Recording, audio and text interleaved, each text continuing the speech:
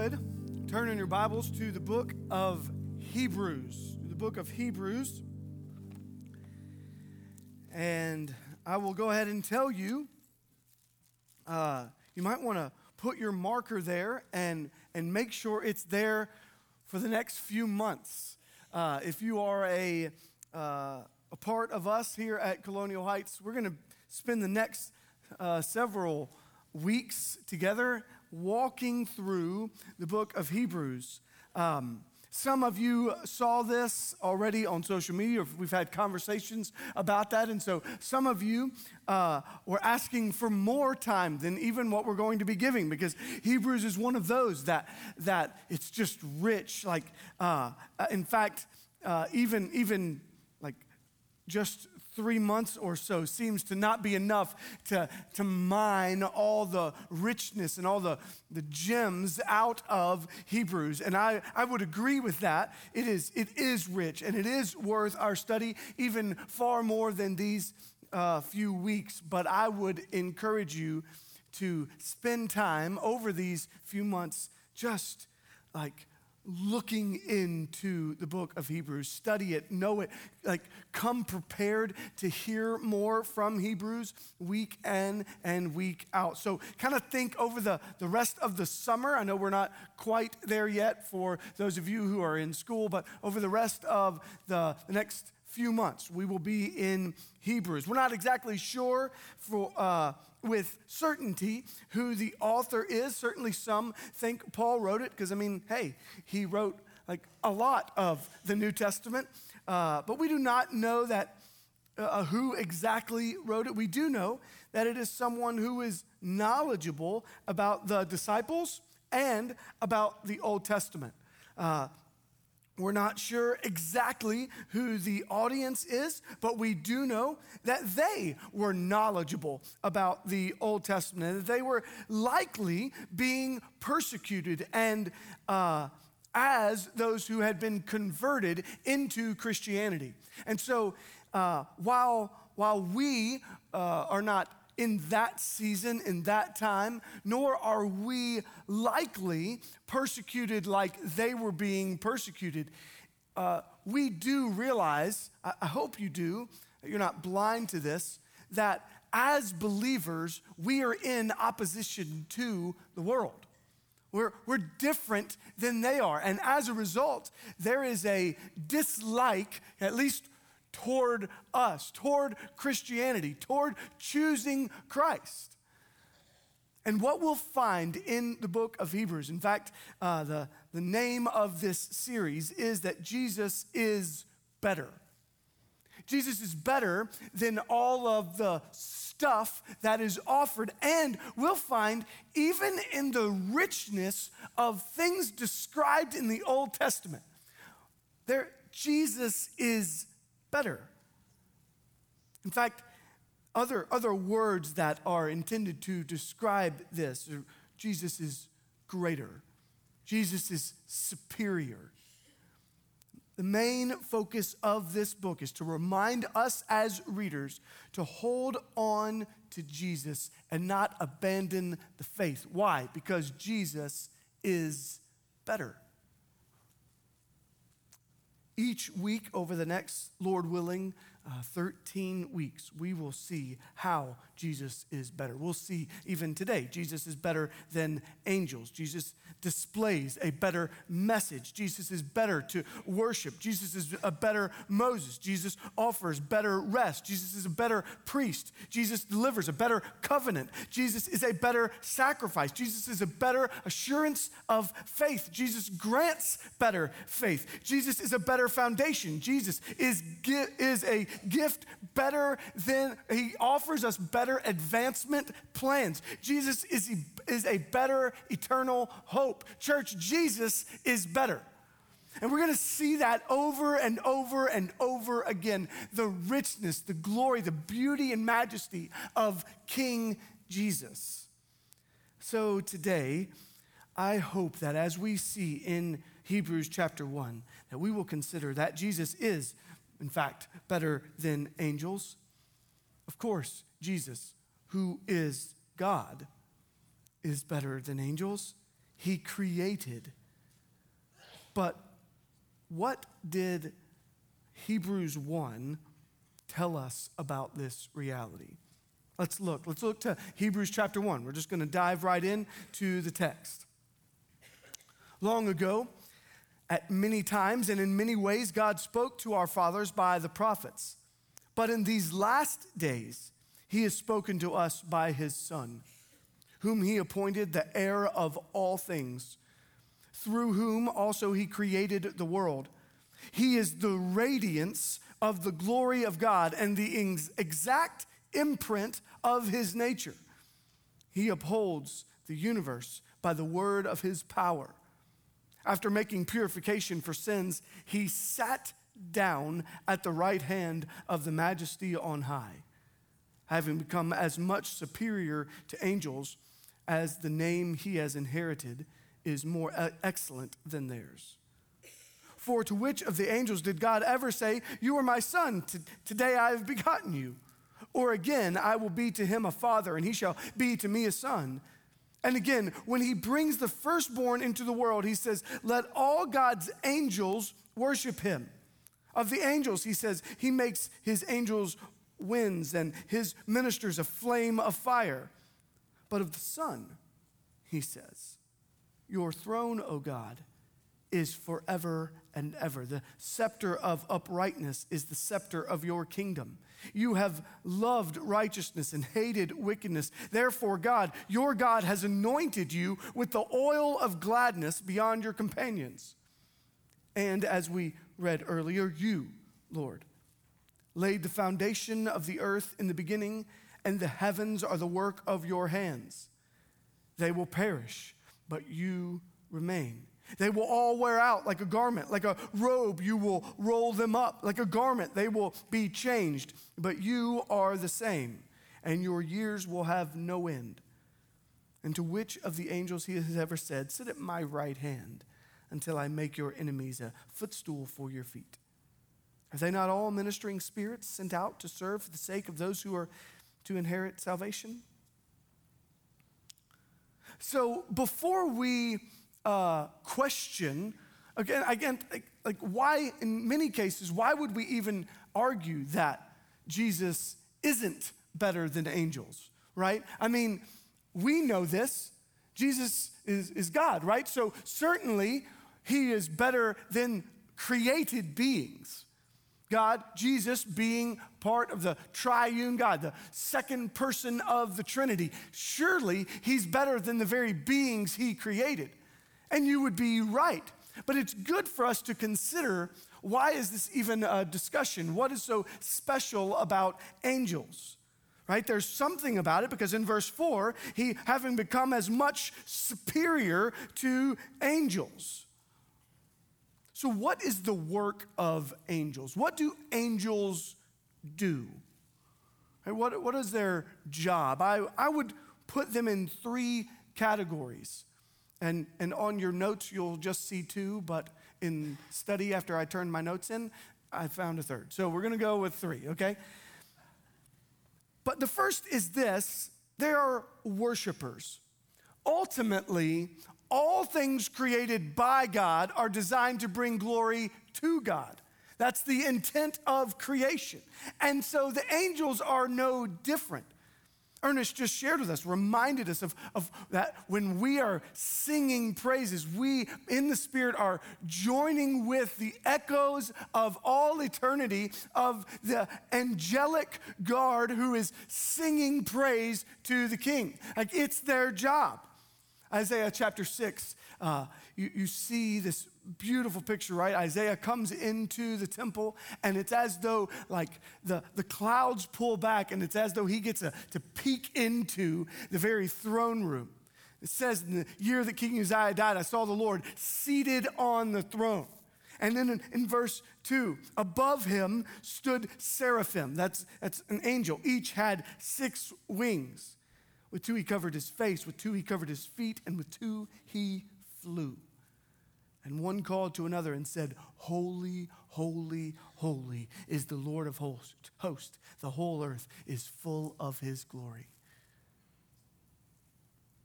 Now, I know that around Christmas time, we talk about angels. And if you have been with us here for very long, you know about how I feel about how people describe angels so wrongfully, right? It's one of those things that just like grates on me, right? This description here in Isaiah 6 of these clearly like majestic beings with 6 wings. And every time angels show up, they say things like, fear not, over and over. Why? Not because they're a little baby like thing with wings sitting on your mantle. Right? It's not a cherub. It doesn't have a bow and arrow to make people fall in love. This is not what an angel is. An angel is a created being by God in order for him to receive greater glory. And nothing receives greater glory from those tiny little baby things. Right? Like that's just weird. And so it's helpful for us to see that the work of angels, their job is to bring glory to God, to worship him. And some of them, at least, it's simply to say and sing on repeat of God's worthiness, his holiness, his perfection, his almighty, over and over and over and over again. And lest you think that would get old for either the recipient or the giver, it does not, right? When the one who deserves everlasting praise receives it, it is honoring to him. And when the one who gets to give everlasting praise is giving it to the one being in all of the universe that deserves it, it is not tiring. Instead, it's like it's fulfilling. So angels are worshipers. Angels also, even by definition, right? Like the word, it means messengers. They are the messengers of the Lord. So let's think about those Christmas time ones, right? Matthew chapter 1. This is when Joseph sees an angel, right? So, but as he considered these things, behold, an angel of the Lord, a messenger of the Lord appeared to him in a dream saying, Joseph, son of David, do not fear. Do not fear, right? Take Mary as your wife. Right, this is a big step. So he sees an angel. There's a messenger. Then in Luke chapter 2, I think most of us know this one, right? And in the same region, there were shepherds out in the field keeping watch over their flock by night, and an angel of the Lord appeared to them. And the glory of the Lord shone around them, and they were filled with great fear. The angel said to them, fear not, for behold, I bring you good news of great joy that will be for all the people. For unto you is born this day in the city of David a Savior, who is Christ the Lord. And this will be a sign for you. You will find a baby wrapped in swaddling cloths and lying in a manger. And suddenly there was with that angel a multitude of the heavenly host, or a multitude of heavenly angels, praising God and saying, glory to God in the highest, and on earth peace among those with whom he is pleased. So in one little story, we have both the messenger angel and the worshiper angels gathered together saying, glory to God in the highest. He has come. This is what they're there for. They're there to give this declaration, to give this proclamation to people. This doesn't just happen at his birth or just in the Old Testament. We get to Acts chapter 8, and now an angel of the Lord said to Philip, rise and go toward the south. Right? So over and over, there are these messenger angels. This is a task, and again, it's like that's their name. Of course, this is what they do. They're messengers. The one descriptor that I would like to add that I didn't before is that they are also guardians. I want to be careful with that, as to not raise like certain flags for you. So listen carefully. In Genesis 3, there's a very specific task given. Genesis 3:24, after the fall happens, right? So Adam and Eve there's punishment given to both of them. There's punishment given to the serpent. There's punishment given to the earth. And this happens. God, he drove out the man. And at the east of the Garden of Eden, he placed the cherubim, an angel, and a flaming sword that turned every way to guard the way to the tree of life.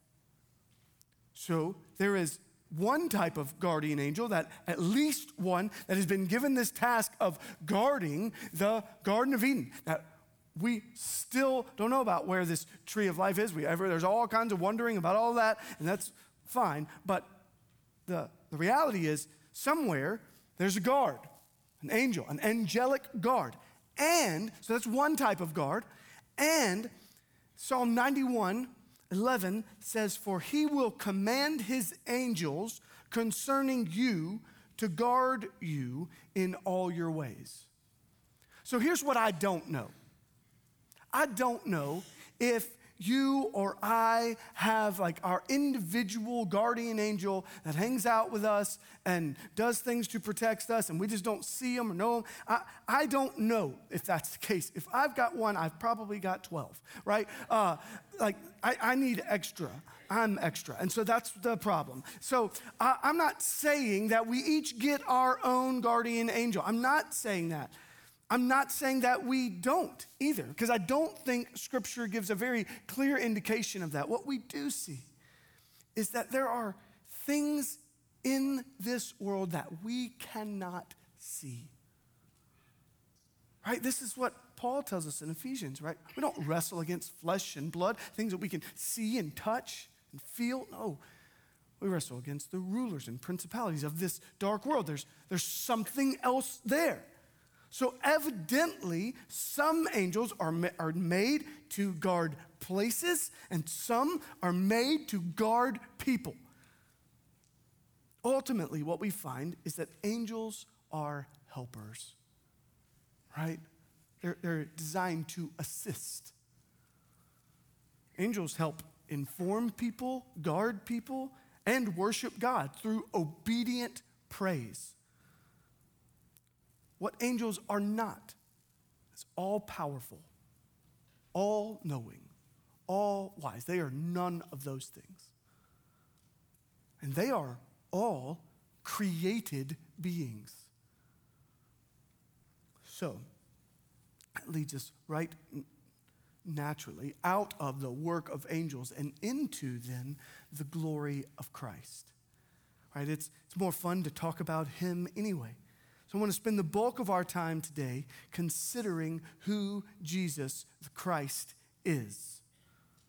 What makes him better than these angels, these worshipers, these messengers, these guardians? If they have the ability to guard and protect, what makes him better? First, he is God. In fact, first and foremost, Jesus is God. You should write that down in your notes. Jesus is God. If you're not taking notes, you should get a pen out and write that down somewhere. Jesus is God. And the reason that we have to hone in on that is because the world says that he's not. I don't know if you know that, if you realize that, but the people that are not believing in Christianity, it's because they don't believe that Jesus is who he says he is. When you talk and discuss or debate or have healthy, good conversation with those that are of different religions, the debate is always about Jesus. That's what's confronting them. And that he is the only God. Like this is like completely baffling to the world around us. And many of us, if not most of us, grew up in this neck of the woods, right? Where everybody has a VBS. And if you didn't have VBS, you had a backyard Bible club. And like, we have a thing that's called Vacation Bible School, and kids still want to come to it, okay? Like, there's something about that like, in this part of the world, this is just what's expected. Like, people talk about, oh, Jesus is good, and oh, that sounds right, and maybe he's God, maybe it's whatever, but like, all around, this is a major point of contention.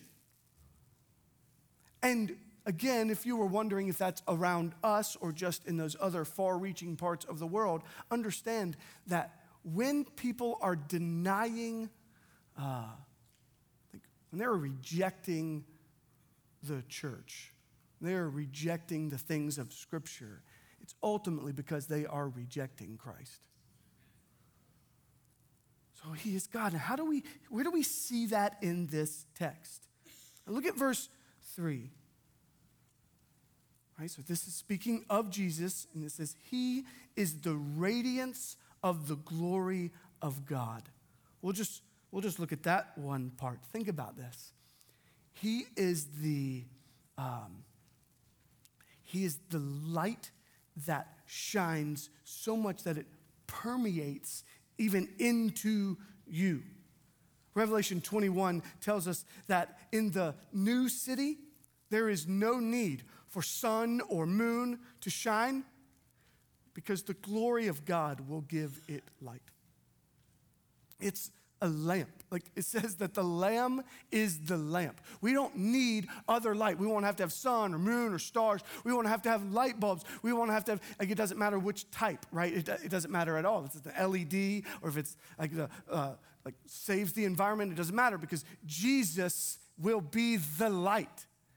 The glory of God, the radiance of the glory of God. Imagine a beauty so incredible, so delightful, it permeates even into your very being.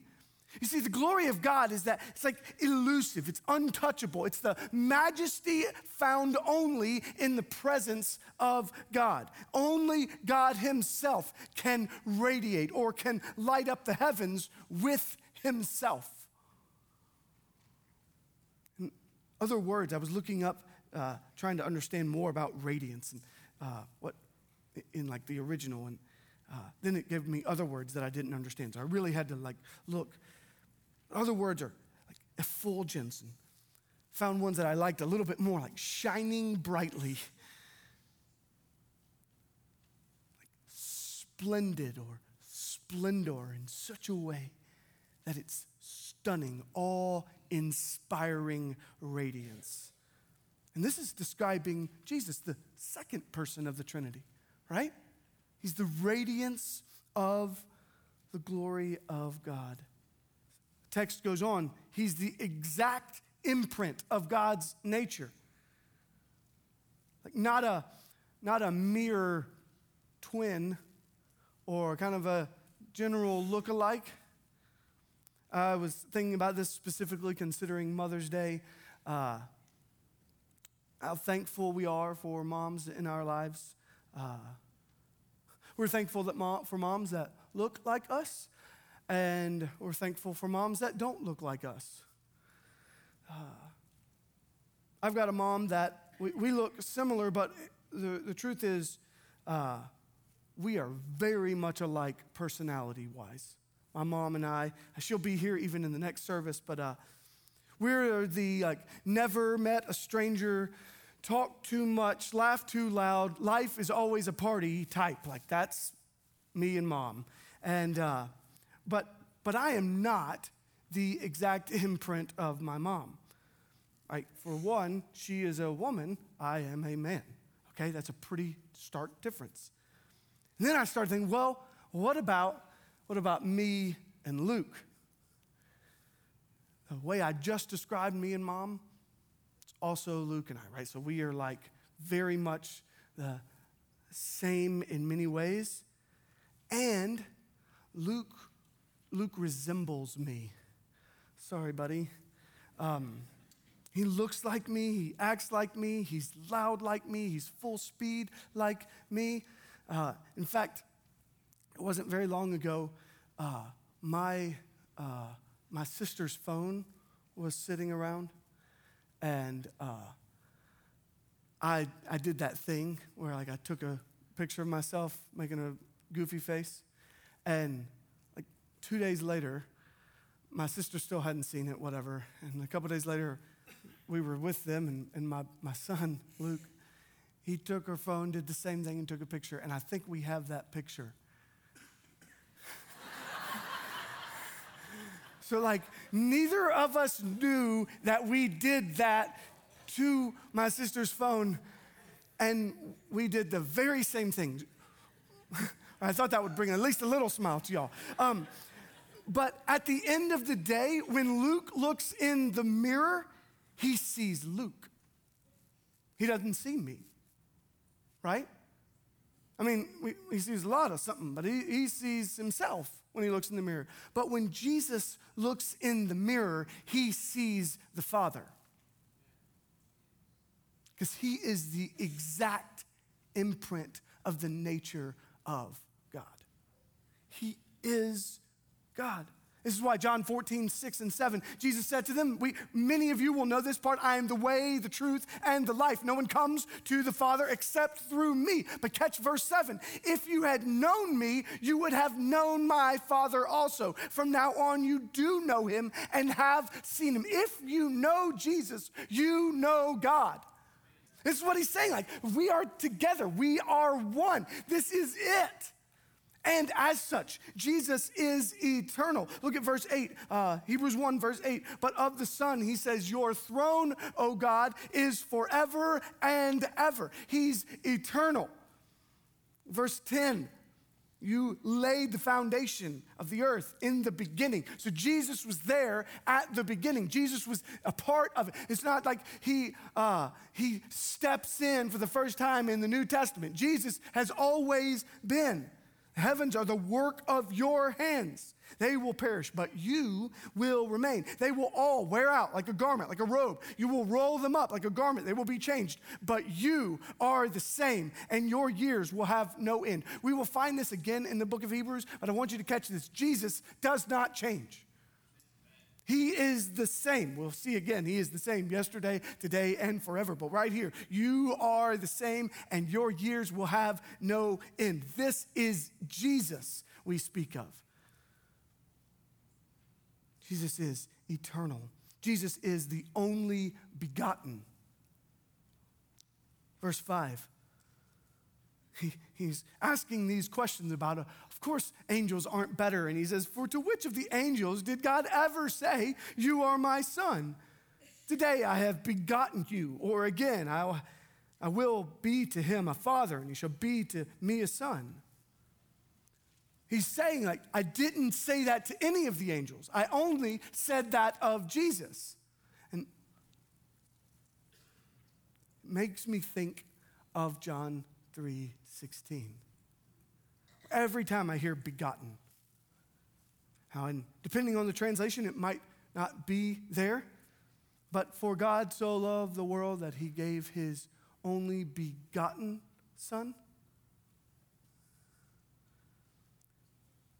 Jesus is God.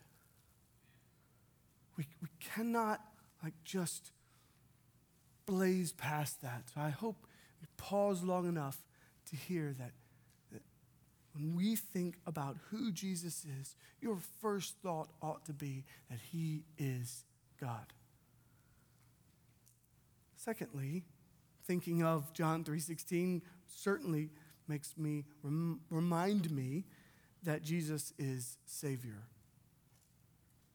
Right?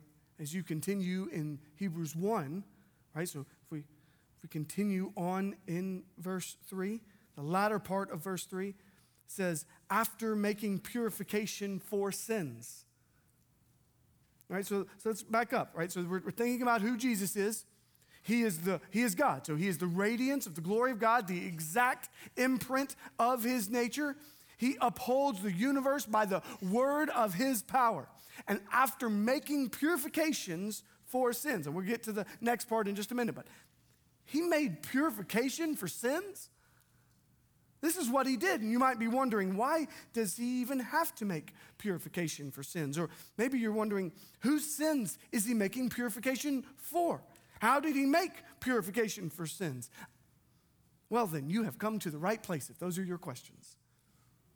God, this glorious, majestic, beautiful creator God, designer, creator, builder, sustainer, maker of all things, the one and only holy, perfectly right in all of his ways. No one even comes close. This God, he's completely deserving of all beings, of all things, in fact, entirely and fully worshiping him through both words and their obedience.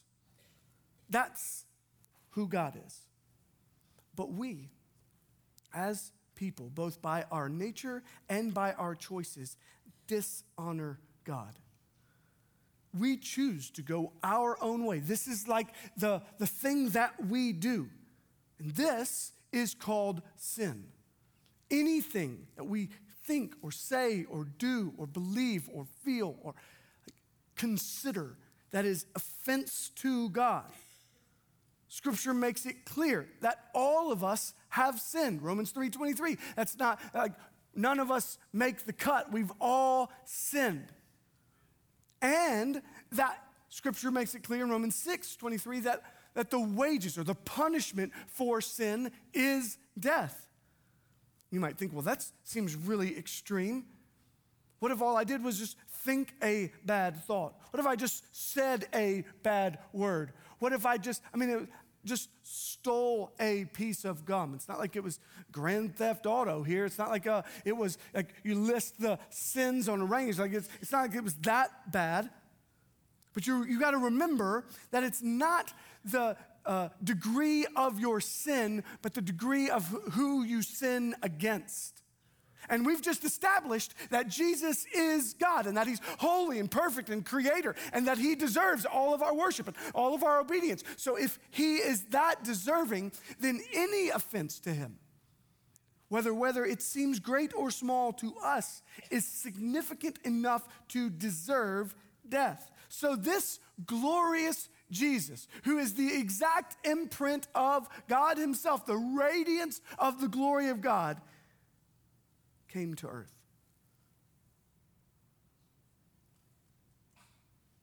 He came to earth to make purification for sins by dying the death that we deserved to die. And that we could live forever with him. And see, his death could only take our place because he never sinned. He never thought that one wrong thought. He never said that one wrong word. He never stole that one piece of gum. He never did the lower sins. He never did the higher sins. It mattered not the degree of sin because he committed none of them. And the way we know that his plan worked, like his death worked, his death paid the price, actually counted, is because 3 days later he rose from the grave, conquering death and hell and sin. Like if he hadn't come back to life, he would have just been a guy that died on a cross. There were 2 other guys that day that did the same thing. Wouldn't have been that special. That's special about it is that he came back to life. This is the essence of Christianity. Scripture goes on to tell us that if we confess with our mouth and believe in our hearts that Jesus is Lord and that God raised him from the dead, that he did actually conquer sin and death and hell. If we believe that, if we confess that, if we trust in him, we will be saved. We will be saved from that hell. We will be saved from death. We will be saved from sin, set free to be able to claim victory over the grave. This is what is offered to us because Jesus is God. And because Jesus is Savior, he offers this to us. And so even you today, maybe you're a guest with us today. Maybe you came as a family member of one of those that was up here and you really are just here because they said you kind of had to be. And so you walked in. Well, welcome. We're glad you are here. Maybe you're here today because your mom just said, would you please sit next to me on Mother's Day? That is also a good reason to be here. But I want you to hear this today, that today, no matter why you are here, you can turn away from your sin and yourself and your stuff and you can trust in Jesus. He is the only way, the only truth, the only life, and he has made a way for you by dying on the cross and defeating death 3 days later, and he is offering to you the gift of salvation. Turn today. Today. And these people that are saying amen are pleading with you, with me, to say today, may today be that day. In fact, in just a few minutes, we're not even there yet, but I'll just go ahead and tell you in just a few minutes, we're going to stand and sing. And when we do that, if you have questions about that, or if that's something you're doing even right now and you want to tell somebody, we want to know about it. And so there will be some over here to my left that would love to just talk with you, pray with you, answer questions. And today can be that day. Again, Jesus is God, Jesus is Savior, and Jesus is King. Right? Still in verse 3, he sat down at the right hand of the majesty on high. Verse 8, your throne, O God, is forever and ever. The scepter of uprightness is the scepter of your kingdom. Sitting down on the throne is an example of such authority that you do not have to stand. Right? Think about this. Like when the president of the United States walks in a room, everyone stands. When the Queen of England walks in, everyone stands. When a judge in a courtroom comes in, they say, all rise. Everybody else stands up. And Jesus, he sits down. He's claiming authority in sitting. You stand for him. He doesn't, right? This is how this works. He sits down. Because he is king. And in his kingship, I'll conclude with this reminder that he is Lord. You see, we oftentimes misunderstand this word, Lord.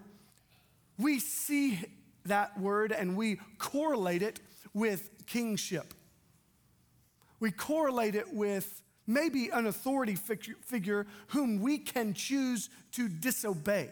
And certainly we can choose to disobey the Lord, but we're the only things in all creation that choose to disobey him. As Lord, like leader, boss, king, ruler, sovereign Lord. He is it. Why is he it? Well, because he's the creator. He's the builder, the maker. Verse 10, you, Lord, laid the foundation of the earth in the beginning, and the heavens are the work of your hands. You built it all. Why wouldn't we want to obey the one who certainly knew what he made us for, designed us for a very reason, with a very specific purpose in mind? And then we have the audacity to say, nah, not into that. Or he is Lord. And think about this, as Lord, as sovereign ruler, he upholds the universe with the power, the word of his power. Like literally, he speaks it and the universe does it. Stars land in place. Oceans know where to stop. Rivers make a turn. Animals get on the ark. A big fish swallows Jonah, right? All of these things happen at the word of his power. And it's not just those created beings. He upholds you by the word of his power. He keeps your heart beating. He keeps you breathing. He keeps your brain functioning. He allows you to live even right now. And he upholds the 7.8 billion people in the world while upholding you. He upholds the 6.3 million Berber who are in Algeria that have no access to this glorious gospel.